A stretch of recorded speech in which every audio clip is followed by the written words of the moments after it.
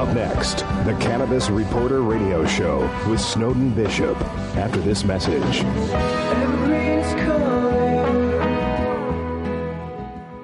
Too many veterans' lives are lost to suicide and opiate overdose when conventional treatment fails to help them cope with the physical and emotional scars. Veterans shouldn't have to fight for their rights after sacrificing their lives to protect ours. Join us for the first Veterans Rights Rally on Veterans Day and support the rights of our veterans to choose alternative treatments for pain and PTSD. Starting at noon at Steel Indian Park, 3rd Street and Indian School, hear speakers, veteran resources, and a march to the VA. Visit thecannabisreporter.com for details. And now, broadcasting on Star Worldwide Networks, it's time for the Cannabis Reporter Radio Show with Snowden Bishop. Listen in as Snowden interviews cannabis industry pioneers, marijuana experts, policymakers, medical practitioners, patients, and other amazing individuals with compelling stories to share. It all happens right now. Here's the Cannabis Reporter, Snowden Bishop. Hi, and welcome back to the Cannabis Reporter Radio Show. I'm your host, Snowden Bishop, and delighted that you could be here with us today. Recent studies estimate that combined suicide and opiate overdose will claim the lives of more than 120,000 Americans in 2017. And of those, veterans comprise a disproportionately large segment, with some estimating up to 41 veterans die each day because of overdose and suicide, and 22 a day from suicide alone. That's a staggering number when considering these deaths really could be preventable. There's mounting evidence, anecdotal and scientific, to suggest that cannabis helps veterans cope with the debilitating physical and emotional scars that lead to addiction, overdose, and suicide. Over the last year, we've spoken with a number of doctors who have found cannabis to be a safe and effective alternative to opiates, antidepressants, and other drugs that are frequently prescribed to help veterans cope with pain, depression, anxiety, and other ailments that often accompany PTSD and other wounds of war. We've also spoken with a number of veterans who have found healing with cannabis therapy. Some go so far as to say that cannabis saved their lives. Unfortunately, the Veterans Administration strictly prohibits the use of cannabis, even in states where it's legal. Under current policy, veterans who could benefit from its therapeutic healing power would risk losing their medical benefits if caught with cannabis in their system. Learning about yet another veteran suicide at the Phoenix VA underscores the urgent need for policy reform to allow veterans the freedom to access the healing power of cannabis. During the last several years, a number of doctors, researchers, and advocacy groups have made concerted efforts to convince the VA to end its conventional treatment or no treatment policy. Even the most compelling testimony from veterans about ways in which cannabis saves lives has been met with resistance. The Phoenix VA is one of the most staunch opponents of cannabis and have gone out of their way to block research that would provide evidence that cannabis therapy is far safer and more effective than most commonly prescribed drugs that sometimes do more harm than good. Veterans shouldn't have to come home and fight for their rights after fighting to defend ours. After sacrificing so much to protect our freedom, it's simply unacceptable that they are denied the freedom to choose whatever medicine helps them without sacrificing the benefits they're entitled to. We felt compelled to do something and rallied a number of industry peers, advocacy groups, and volunteers to stage a rally in support of veterans' rights on Veterans Day right here in Phoenix. I'll go into details about that later, and I hope that you'll join us. But first, let's get right to the show. I'd like to introduce our guests who know a lot about this topic. So joining me in the studio today is Christopher Lengyel. He's an Army combat veteran who served in Afghanistan before retiring for medical reasons. Since then, he earned a degree in counseling and founded Help Me PTSD, an advocacy that provides support for trauma survivors and creates innovative ways to fix the failing VA system and the overall mental health care crisis in America. Thank you for being here with me today. Thank you. I appreciate your time. Joining on the phone today is another veteran, Sean Kiernan. He was a member of the Army Airborne Infantry, and today he's founder of Weed for Warriors. It's another advocacy group that helps veterans access cannabis as a first-line defense to prevent suicide and combat opiate addiction. Thank you, Sean, for being here. Thank you for having me. You're certainly welcome. And last but certainly not least, we have Dr. Jordan Tischler. He's an emergency physician who has treated countless alcoholics and drug users. Having never seen cannabis overdose, he began to delve into the science of cannabis therapy, and he is now an advocate. He's a frequent speaker and author on the medical applications of cannabis, and also he's on the board of directors of Doctors for Cannabis Regulation, DFCR. He's also regional director for the Society of Cannabis Clinicians. Thank you, Dr. Tischler, for being here. Oh, it's my great pleasure. Thanks for having me. So I want to just get right to this today because there's a lot to cover here. And obviously you heard me mention the suicide that recently happened here in Phoenix. And it's so heartbreaking to hear these things and to know that there are solutions. Sean, I'd like to start with you because you will be joining us for this rally that's coming up in Phoenix on Veterans Day. But tell me a little bit about why you decided to found Weed for Warriors and how you see this as helping fellow veterans cope with some of the problems of suicide and opiate addiction. So first, I started working with Dr. Sue Sisley in 2013, before anyone knew who she was. That was based on not only my own suicide attempt that I survived in 2011, based on the stories you hear, which is PTSD and all the symptoms that come with it, onset in about 2007 and 8 because it was triggered by something. And I never dealt with all this stuff when I got out of the Army, the loss of friends, the survivor's guilt, or anything like that. Well, when the stories that I went through were brought back up for me and made me relive these things in 2007 and 8, I went through the traditional pharmaceutical approach. And all the problems that are associated with that are stated risk factors, let's be blunt, on the pharmaceutical side effects, I started to encounter. And the negatives and the weaknesses with that approach became very apparent to me. I started to self-medicate with a lot of different hallucinogens, ketamine being one of them. And that was given to me actually by friends who are active duty military in San Diego because they are using ketamine in active duty, highly specialized combat vets as a test case, and they've been using it for some time. Through that period, I started working with cannabis alone and finding that worked with me in 2012. In 2013, I was put 5150'd in an ironic, funny story. I did not use the VA. I went to the VA because I had my insurance canceled. Remember, I worked 20 years on Wall Street, so I had money. I had private doctors. I was doing what I needed to do in dealing with it. But I go to the VA because I had no insurance, and my dad was a captain in Vietnam, and he said, well, they could do a lot of the stuff that you're paying cash for. So to satisfy him, I go down there. Well, I was honest with my doctors at the VA, which is a mistake. I just started to break, just crying a little bit in the corner because I was reliving the anxiety. I came back. They took me in the back room, took my blood. Shouldn't have let them take my blood. And I came positive for cannabis. And what ends up happening from there is I end up being put upstairs, seeing how the veterans are being treated in the VA, seeing myself in these veterans and everything I had been going through over the past 5-6 years. Seeing them being medicated and zombies and not dealing with that correctly. That really, beyond just with Dr. Sisley, got me to get actually involved.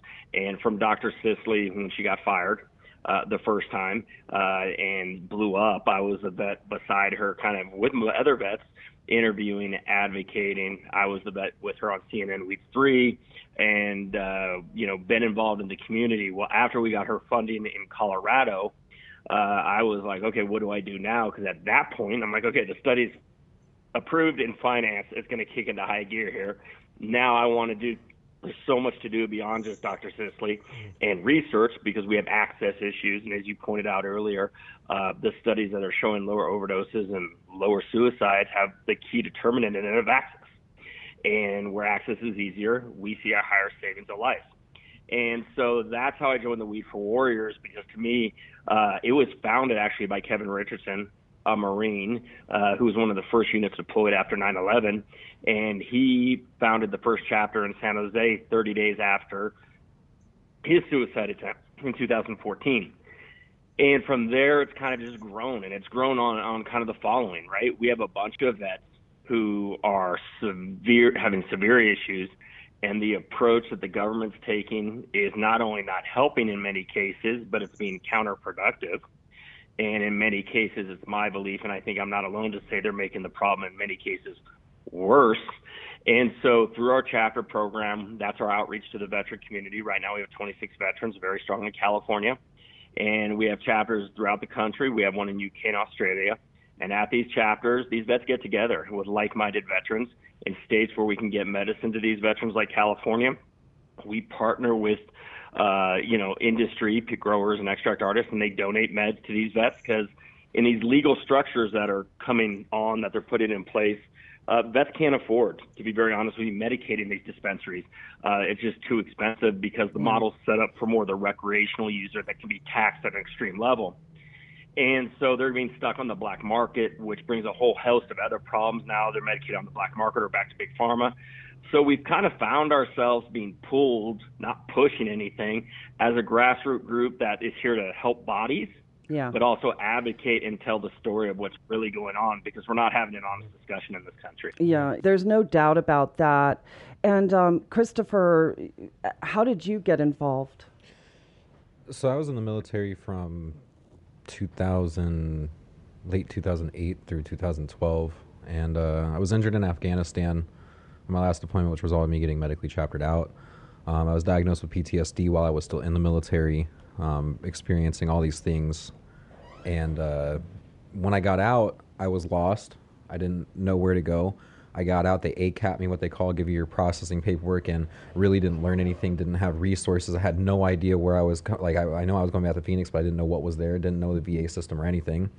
And so as soon as I got back here, I went through my own healing process. And for me, I knew right up front that I needed to do something about my medicine. I was on 15 pharmaceutical drugs. I was going into liver and kidney failure.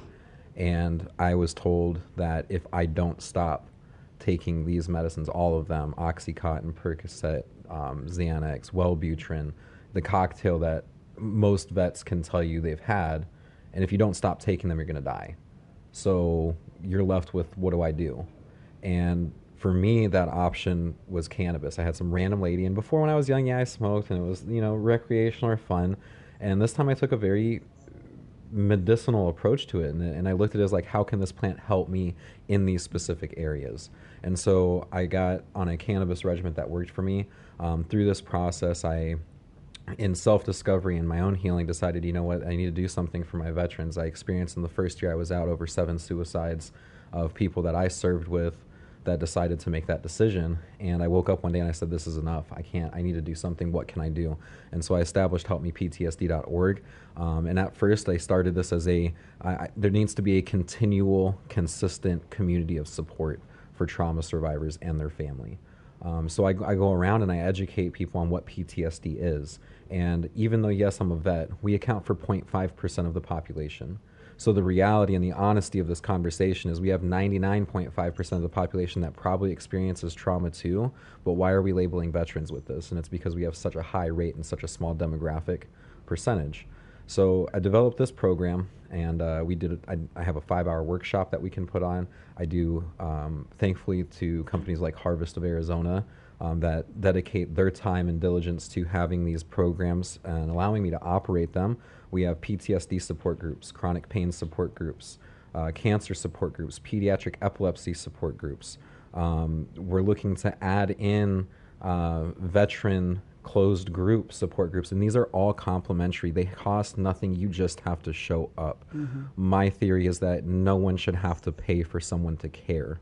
Yeah. Okay, now getting into counseling, psychology, and trying to figure out stuff, that's, it's a different bracket, but I'm talking about general support, general access, general education of these different mental disorders people shouldn't have to pay for. And so I found a unique way to leverage these large companies, medical marijuana industry, that have an abundance of money and, really asking them the hard question as a company is, what is it worth to your company to be a positive impact in the community? And this is how you do it. And oh, by the way, when you have these support groups, you can also go to the government and say, oh, well, we don't have substance abuse issues here because we have a substance abuse support group. And our clients are educated on that. And if they have an issue or they feel like they do, they can go check into our support groups. We don't have an issue with patients having anxiety attacks in our store because all of our employees are trained on PTSD and how to handle someone that walks in their store that's having an anxiety attack. Yeah. Dr. Tischler, one of the things that I read about you is that one of the reasons you got into this is after being an ER doctor, I'm sure you've seen your fair share of overdose patients, attempted suicide, and people who are just generally addicted to a lot of these medications.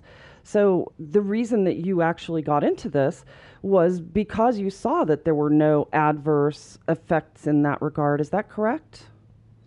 Yeah, I mean, I think in general, I think that to say that there are no adverse effects is magical thinking. The reality here is that cannabis needs to be respected like every other medicine and has pros and cons like every other medicine. Granted, there are certain medications that are more dangerous by a large amount.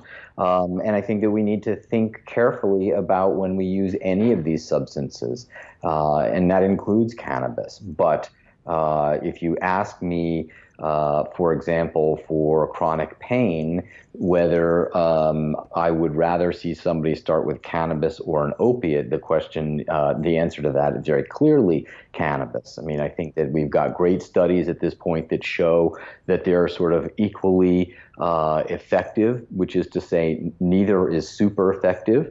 But then again, the cannabis is so much safer that really seems like a no-brainer to me.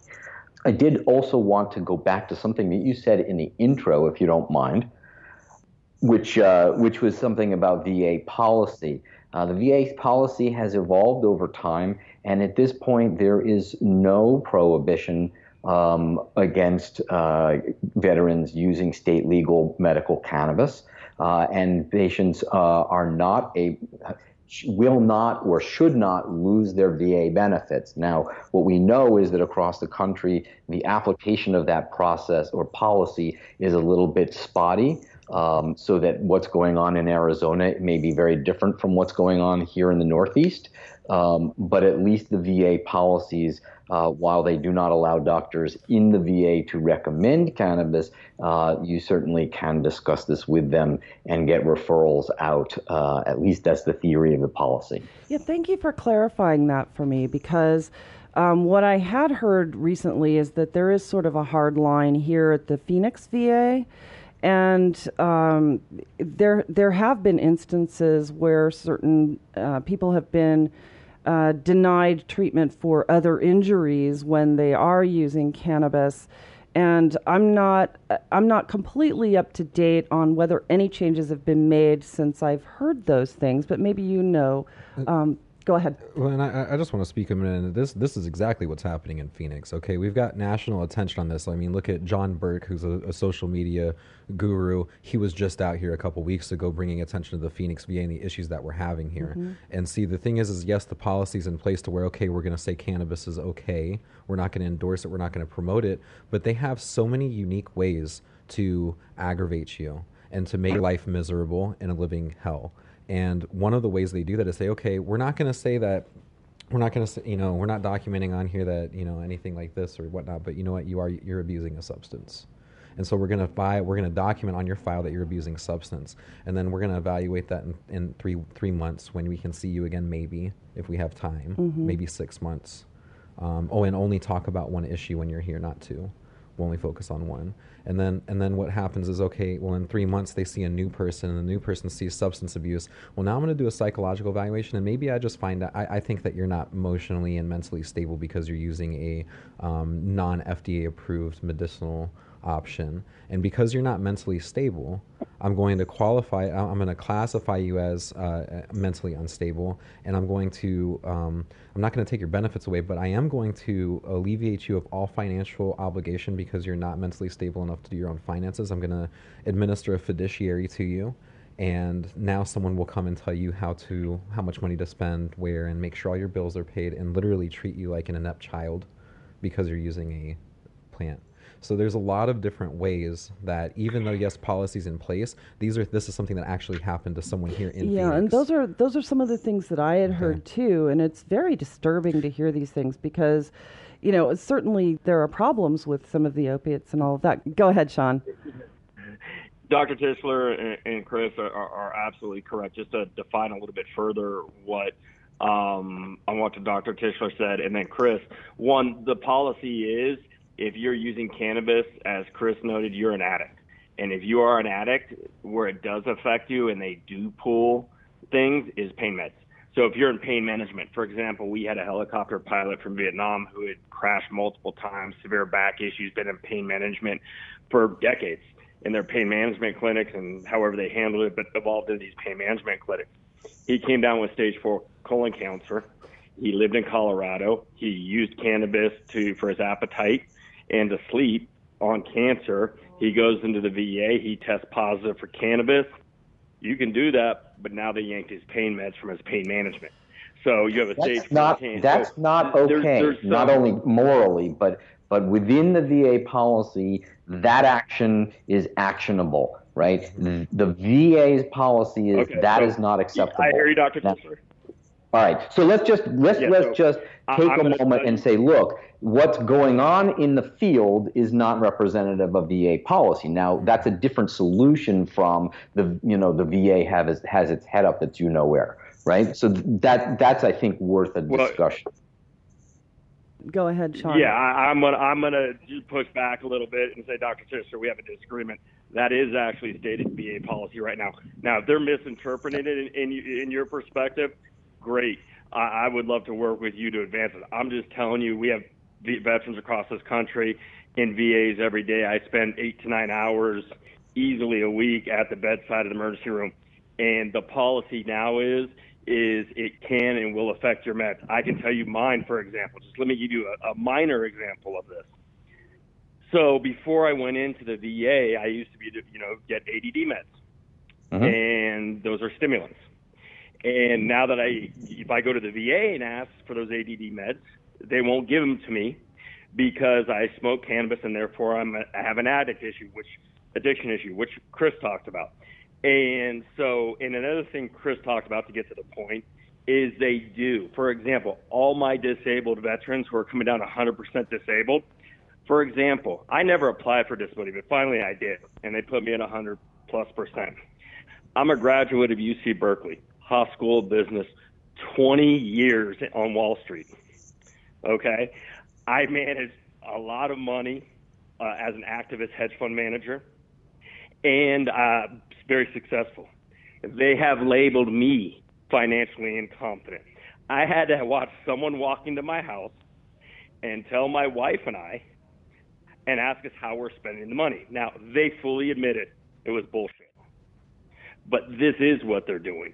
And it is so evasive that it's beyond counterproductive. Vets are not being honest with the VA. Vets are not accessing the VA because they do not want the VA in their life. And so, and Dr. Tischler's right, what they're doing is immoral, regardless of whether it's on the books or not. But in terms of what's going on, the system is corrupt, and that's the biggest problem. It is, and I also want to touch on something though. Like this is one thing that I don't deny. The VA, as much problems as it has, yes, we also have to acknowledge the benefits and the good things that they do, because there is a lot of good stuff that comes out of there. It's just we're trying to weed out the bad apples, and it takes people like Steve Cooper to go to court in front of the federal government and win of them doing negligence. Right. And it takes people like Sean Kiernan going and saying here and what we're doing and bringing light to these things and say, no, let's look at them, let's talk to them, let's take it a step further. Because the VA is an entity, that's the federal government. And I'm a big advocate, and I say, let's look at real solutions. Well, how do we fix the VA system in Phoenix? Well, now I need to go hold my city council responsible for holding the state government responsible. And now it looks more of like an uphill battle, because now I got to go meet with politicians and say, no, this isn't acceptable. And if you're not willing to do something about it, then I'm going to run a very, very strong campaign to get you out of office, because you're not doing stuff to take care of our veterans. You're not doing stuff to take care of the general public and their mental health. Yeah. Like I said, yes, it's a veteran issue, but this is an issue for all people. trauma is experienced by most people in their lives at some point. And trauma is not just war on a battlefield. It's a car accident, childbirth, it's domestic violence, sexual assault, child abuse. It could be breaking your arm on a playground. Mm-hmm. And the conception that the news and media feeds down us is, no, PTSD is 2 o'clock in the morning and a veteran running naked through a street, shooting guns off, drunk. And that's not the reality of what it is. Well, that just all boils down to the stigma, too, which is very, very tough to break. I mean, considering that the negative stigma has been ingrained in our collective psyche for more than 80 years. But Dr. Tischler, I'm sure you know Dr. Sue Sisley, and Absolutely. Some of the issues that she's had. I mean, one of the things that I found completely unacceptable was the fact that the VA, among other institutions, have really been fighting her tooth and nail on conducting these studies. And I mean, it just seems unconscionable. The federal law is in place because they say we don't have enough evidence to prove that cannabis works. But that's bullshit, by the way. Well, you hear... It is what they say. It's willful ignorance on their part. It is willful ignorance. You're absolutely right about that. But to have science pushed back, have these studies being barred by certain institutions, it just seems completely unconscionable. And as a physician, I mean, what would you say to them? First of all, what has happened with Sue's study is absolutely unconscionable. The politics of science are, at the moment, so out of whack, having nothing to do specifically with cannabis, that, when you're privy to the sort of inner workings of what does and doesn't get funded in the United States, that's mind-blowing and unconscionable. Now you add in the fact that we're trying to talk about a Schedule 1 botanical, which is a multi-agent, meaning multiple chemicals interacting. Boy, you're really way out on the limb. And then you couple that with the real reason why cannabis is illegal, which is about controlling people, right? Whether it was undermining the hippies back in the 60s or going after black activist groups throughout that time period. The reality here is that the problem with trying to counter this with science is that it was never about the science, right? And so you're fighting, fire with the wrong agent here. I mean, the analogy just breaks down immediately. But, the point is that we have had enough evidence to contradict the Schedule 1 classification since the middle 80s, and we've even had case law where the DEA judge, there's a judge that oversees things like their conduct and their search warrants and stuff like that. And so there's a case in the late 80s where the judge said, yeah, you're right, this doesn't fit Schedule 1. And what happened as a result of that was a big fat nothing. Yeah.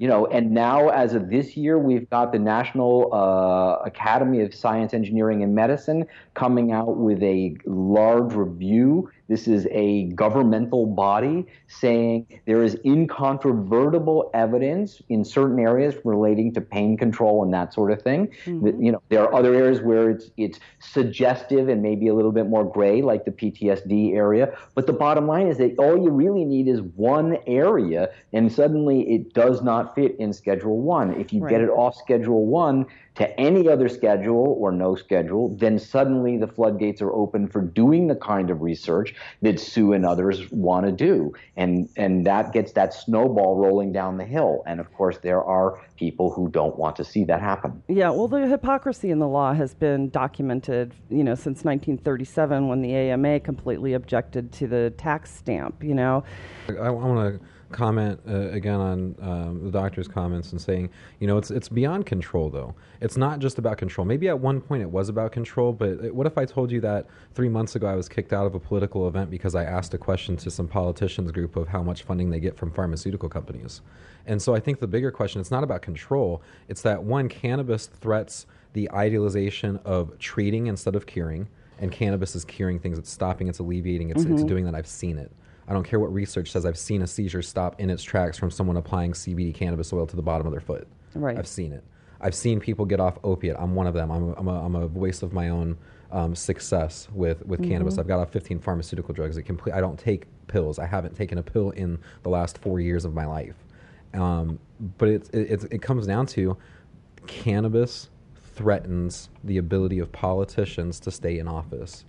Because of campaign finance. Because of campaign finance. Right. And I'm saying that right now with the pharmaceutical companies, very prevalent in Arizona. The last year when we had the bill on the ballot to pass, even though it was horribly written in my opinion, we had a pharmaceutical company go and fund a ridiculous amount of like hundreds of thousands of dollars into $500,000 to be exact. Okay, so $500,000 into a campaign that they maybe used $5,000 of for this small campaign that damaged it that much, and now they just have a $500,000 fund for the next however long to chump away at for the no campaign. Right. Yep, absolutely. On the flip side, that the CEO is now in jail, but your point is well taken. Meanwhile, in Phoenix, Doug Ducey's staff is getting a 20% raise in other things. So I also want to throw that out there. Like I'm tired of it. Yeah. Well, even with the hemp bill, Dr. Tischler, I'm not sure if you're aware that the Arizona Legislature or Assembly, which rarely agrees on anything, it's usually divided by partisan lines. They all came together, and like more than 90% of them voted in favor of legalizing hemp in this state, where you can create crops that'll make CBD extracts and building materials and oil and plastic and everything else. And after passing with overwhelming bipartisan support, the governor actually vetoed it. Like, why? Because of the threat to campaign finance, is my opinion, but I really, truly believe that is the case. I got to say, I lived in Arizona for a month many, many years ago. I absolutely adore the state, but I got to say that your government, it gives me the willies at the moment. Yeah. Not that the federal government doesn't give me the willies at the moment. I mean, there's a lot of willies to be had. Oh, I live here, and times are changing. Yeah. And Sean, what were you going to say? No. I mean, I think Dr. Tischler was, it's funny. I spent a lot of time on the road, and we spent a lot of time with the old hippie, pro-cannabis 70s and 80s. I think they echoed what Dr. Tischler said, which was the originating, force behind prohibition, or at least the war on drugs. And what was interesting, and Chris is dead on it, and I think it goes beyond my Wall Street background. It goes beyond just finance reform. But to give you an example, the largest contributor in D.C. last year was Big Pharma at $293 million in campaign donations. The gun lobby was $10 million. So just put that in perspective. Yeah, well, private prisons as well. The problem is, and that's the problem. So it goes beyond. The problem is prohibition has created economies that employ a lot of people, that pay a lot of people, and there are a lot of profits to a lot of powerful people, and fill a lot of budgets in government and police forces with asset forfeiture. So now it's dislodging, forget about the control aspect, control about the mechanism by which we lobby our government. You have an embedded economy or economies, whether it's private prison or prohibition, or it's the addiction industry, because a big part of the addiction industry is, teens addicted to marijuana because mom and dad find marijuana. They send these 30-day, Malibu Horizons not to mention Malibu, where they get in trouble with the law, and you got to go, mandated treatment, exactly. And so the problem is, it goes beyond the problem with campaign finance reform. It prohibits our voice being heard, right? The government is in bed with private corporate America, whether it's the prisons, pharma, or whatever, and quasi-public-private, our police state, and that's what we're up against. So it goes a little bit beyond, but they're both right, and I think the economies is actually what we're fighting against, because they're paying the politicians more than any other. And it's true, and this is what I think that the other issue, and it's like other people that I've talked to, it's like even these politicians, it's like, I'm not mad at you, I'm not angry, I'm not upset, I'm not gonna yell at you. I just want to sit down and have an honest conversation to see where your frontal lobe of decision making is at, because look at the research. Like, you can't deny evidence now. Right. It's past that. So they can and they do. And what I've been pushing for is like, look, okay, there's a responsible, educated way to go about this, and we're just trying to learn from other states that are doing it. Unfortunately, with Sean and I were talking earlier, and there's a bill right now in California that's going to take like 10 years step back. Compared to all the work they've done. If you look at other places that are experimenting with different things, everyone's doing it a little bit differently. And I'm not saying there's a wrong and right way, but there is a responsible way to go about introducing cannabis medically or recreationally into society. And I think at this point in time, we really need to look at how do we do this responsibly and how do we do this to make it safe for the general public to have access to this. That's really a great way of saying it.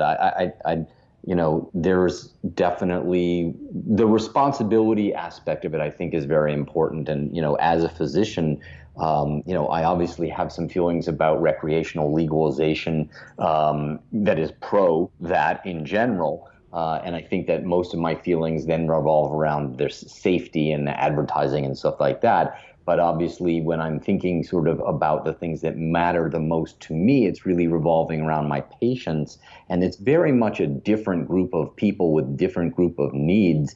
And I want us to evolve our society in such a way that we can have cannabis available as a medicine for patients who need it as a medicine side by side with recreational use. And not have to get into recreational legalization with this sort of unfortunate Trojan horse model that ultimately, while it establishes medical first, then undermines the validity of medical in the process of bringing in recreational, because that ultimately harms the patients who need this stuff in a way that's very different from those people who need it or want it on a recreational basis. Now that's I see there's going to be a shift happening when it comes to this responsibility fact, and there's a very big reason why I do work with Harvest out here, Harvest of Arizona. And when I look at dispensaries, and right now if we're in a medical state, so here it's medical only. I'm going to say that there's some dispensaries in Arizona that really don't educate their patients and don't care about it, and they go to the demographic of just, hopefully you get this, and here you go, push product, push product, push product. Harvest, on the other hand, and this is where I make a standpoint, is like, yes, okay, I can say cannabis is safer than alcohol, recreationally, hands down, I can say that, I'll buy it. Nobody will argue with you. However, when it comes to a medical sense, like the doctor has said, we need to take this responsible and treat it just like every other medicine. And I pose the question of, like, if you went to your doctor and got a prescription, and I'm going to say you're going to treat something like, let's say, we'll keep it in counseling and psychology. If you go get a prescription from your psychologist, are you just going to get the prescription and walk out and be like, all right, I guess I'll see you in 6 months? No. You're going to go back and meet them at next week and the week after and the week after. So what I'm looking at is, like, in my opinion, the responsible way to do this is treating this as this is a supplemental medicine that you can add to a regimen or a medical process. And you still need to have integrated doctors, and we need to find the doctors that are okay with this, much like the one that's in this interview today, who are willing to see patients be okay with cannabis and give them that, guidance along the way. From every aspect, as far as your general practitioner doctor, as to the counselor, coach, psychologist, we need to be able to sit there and be like, okay, well, yeah, I can work with you and use that. Yeah, and you see, that's one of the biggest problems, I think, for especially new patients, because doctors are prohibited from actually, quote unquote, prescribing cannabis. And so many medical doctors are actually very uneducated when it comes to the endocannabinoid system, or really understanding what it is in terms of terpenes or cannabinoids or different aspects of the plant that someone needs to treat a certain illness. Patients often have to walk into a dispensary and kind of rely on the knowledge of the technicians who are working behind the counter to sell product. And Snowden, that's just not frustrating. Right. It is not right. You're right. So, what we have here in reality is a bunch of people behind the counter who are not only there to sell product, but really haven't got the educational background to give the kind of advice that they are giving. Yeah. And, from the dispensary owner's point of view, that's a setup for liability.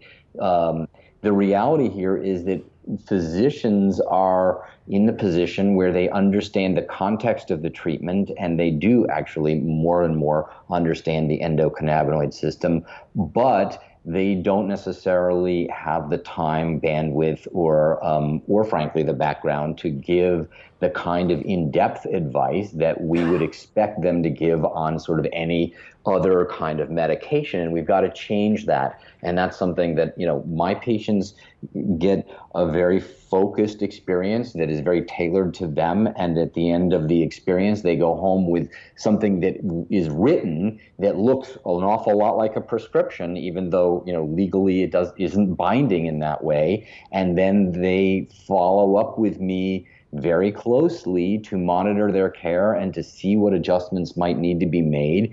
But the big problem I'm finding is that then they go to the dispensary, and the dispensary tells them a lot of hooey that confuses them and upsells them and all that sort of stuff. And then we get patients who are confused, get sick, don't know what to do, et cetera. And there's a lot of damage control. And I think that ultimately we got to get to the point where, there's real knowledge being dispensed from the appropriate practitioners and good patient care at the dispensary, much like we would expect from a pharmacy. Right, exactly. And ultimately, I think that, once we can start to chip away at the federal prohibition, and open up the research so that doctors have that science to rely on, that's U.S. sanctioned scientific study, because obviously it's very difficult to get studies done here in the U.S. because of all of the strict regulations. But I think that that's going to start to open things up. I hope anyway. And I know that there's some legislation pending, such as the Carers Act, and there's also a Veterans Access Act, which I believe was being introduced by Ruben Gallego, who's a congressman from here in Arizona. Anyway, I think that this legislation is really going to help, and it's also going to help doctors are not aware of the benefits of cannabis to really start opening their minds and encouraging them to go and learn about it, get CME credits for it. There are courses out there that people can take. And, and again, I think that the dispensary technicians, while a lot of them are being trained now because people started seeing the problem when medical became more and more popular, but there still is that problem. But something I wanted to mention was that all of the prevention of, let me rephrase that, all of the reasons that cannabis is still federally illegal, whether it's the corruption or economic reasons or campaign finance or the stigma and fear around it, all of those things are in the shadows right now. And it's really up to all of us to make a concerted effort to shine a light on it, because when you flood a shadow with light, it's no longer there. And so getting out there and speaking up publicly, telling all of your friends, attending rallies like the one that we will have here in Phoenix, encouraging doctors to learn about it if your doctor doesn't know, talking to doctors at the VA when you're there to sort of object to the policy with them, because the more everyone learns about it, the less the federal government and the VA will be able to hide behind these arcane policies that are actually costing lives.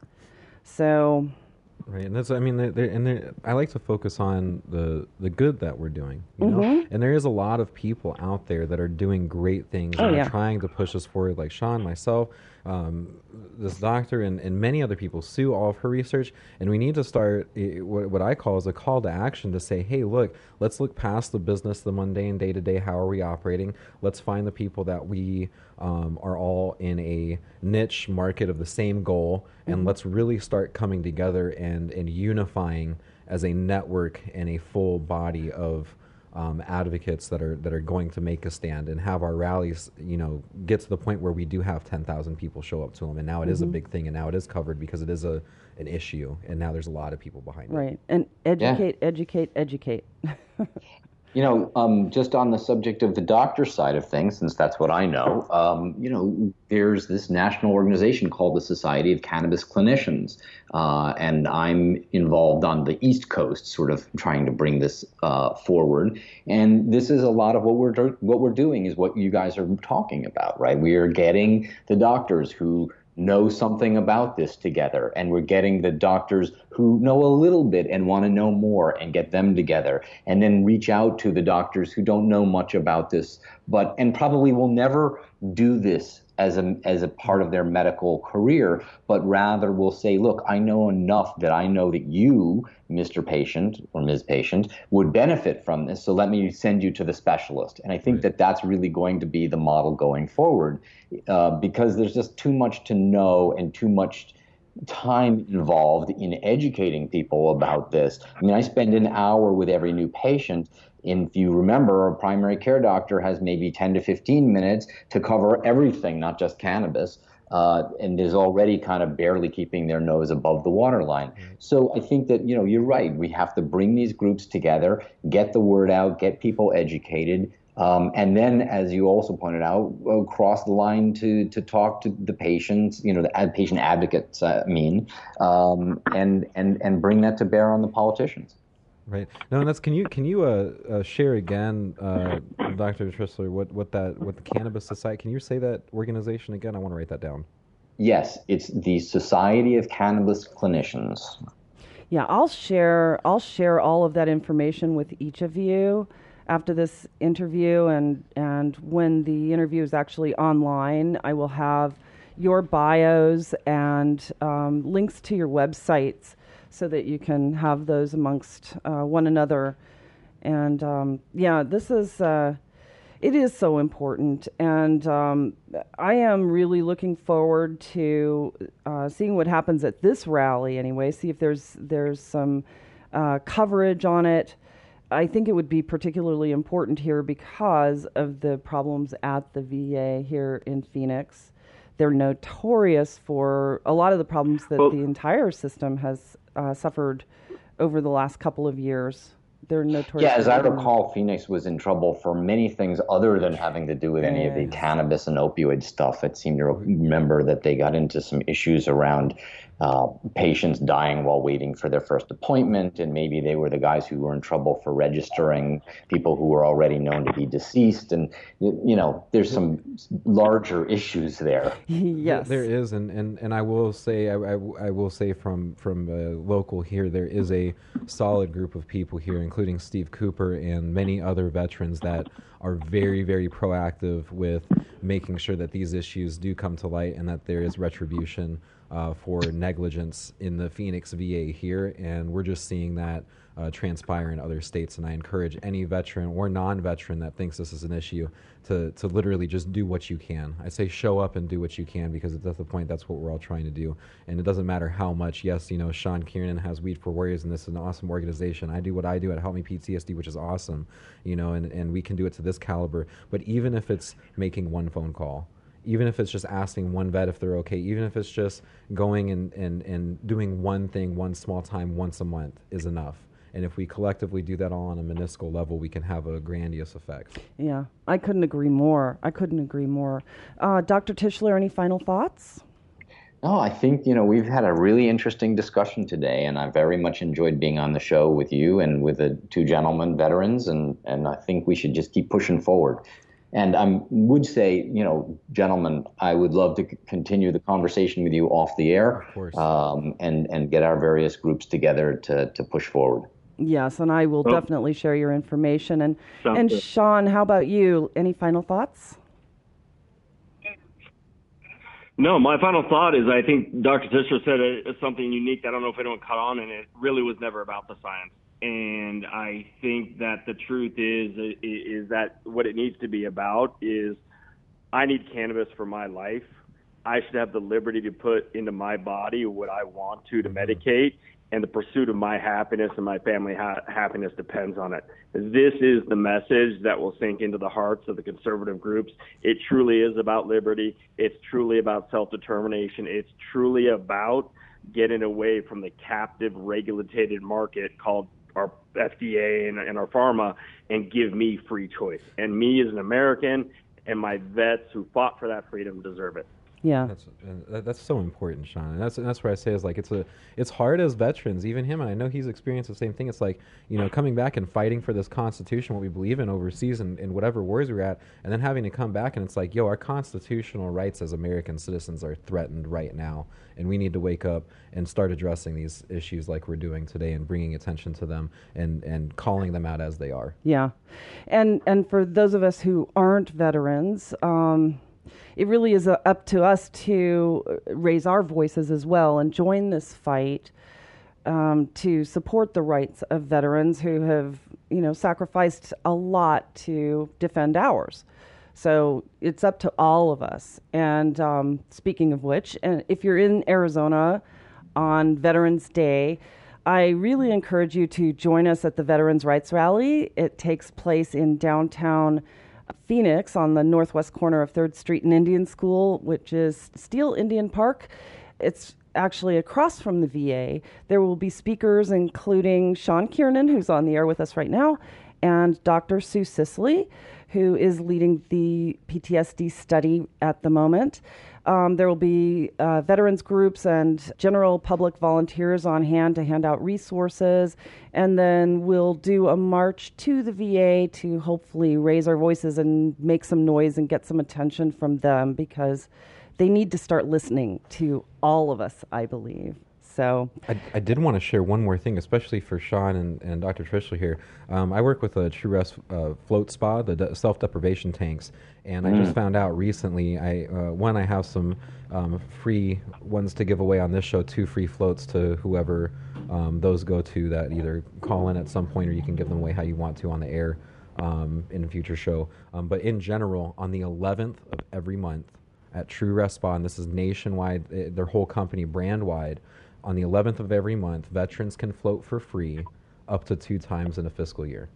Wow. Okay. And they stepped up as a company, True Rest Float Spa, which is this is outstanding that they're able to complimentary gift 2 free floats a year on the 11th. All you have to do is call and schedule that, and that's every location, whether you're in California, New York, Arizona, it doesn't matter. Okay, great. Well, I will also put that up on our website. And there was one other thing that I wanted to mention. And that is, if you or someone you know is a veteran in crisis or having suicidal thoughts, regardless of whatever reason, we urge you to contact the Veterans Crisis Line at 800-273-2755, 800-273-2755. This line is available 24 hours a day, 7 days a week. And we also urge you to reach out to someone and talk with someone. And with that, I'm getting the signal that it is time for us to wrap it up. So thank you again to all of you, Dr. Jordan Tischler, Sean Kiernan, and Chris Lingle, for sharing insights and knowledge with us today. If you'd like to learn more about the work they're doing, please visit us online at thecannabisreporter.com. Click podcast to find today's episode. I will post their bios along with information and links to their websites, as well as information about the float tanks and other resources. I'll also post information about the Veterans Day rally, and again, that information will be at thecannabisreporter.com. We have a lot of people to thank. First, I'd like to express our gratitude for our radio sponsors, Hemp Meds and HealthTerra. We could not be doing this without you. I'd also like to thank Eric Goodall, the composer of our theme song Evergreen, our producer Ed, and the team here at Star Worldwide Networks for making us shine, to our program director Steve at XRQK Radio Network, and Compassionate Certification Centers for sharing our show. And last but not least, thank you to all of you for listening around the nation. I'm Snowden Bishop, inviting you to join us again next week, same time, same place, for another episode of the Cannabis Reporter Radio Show. Until we meet again, be safe, get involved, stay informed, share what you've learned, and make it a great day.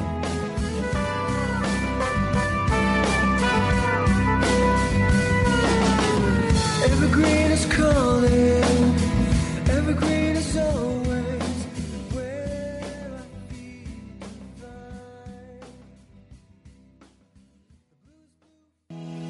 Are you getting enough CBD each day? Hemp Meds carries the most trusted CBD oil brands like Real Scientific Hemp Oil and Dixie Botanicals to make it easy to add cannabinoids like CBD to your diet. We hold all our hemp oil products to our rigorous triple lab tested standard to ensure that you and your family receive only the highest quality and most reliable CBD products. Hemp Meds is your trusted source for CBD. Visit hempmeds.com to get our premium CBD oil today. Use discount code CBD20 to get 20% off your first order. You're busy, running around from work to kids to evening events. Healthcare shouldn't be adding to your daily running around. Simplify your healthcare with Healthterra for only $15 per month per individual or $18 per month per family with up to 9 kids, by the way. You can eliminate doctor office visits with 24/7 access to doctors via phone, video, or the mobile app. Not only do you get prescriptions filled over the phone, but save up to 85% on those prescriptions. This is a supplemental plan and not insurance. Healthcare made easy. Healthterra.com. Too many veterans' lives are lost to suicide and opiate overdose when conventional treatment fails to help them cope with the physical and emotional scars. Veterans shouldn't have to fight for their rights after sacrificing their lives to protect ours. Join us for the first Veterans Rights Rally on Veterans Day and support the rights of our veterans to choose alternative treatments for pain and PTSD. Starting at noon at Steel Indian Park, 3rd Street and Indian School, hear speakers, veteran resources, and a march to the VA. Visit thecannabisreporter.com for details.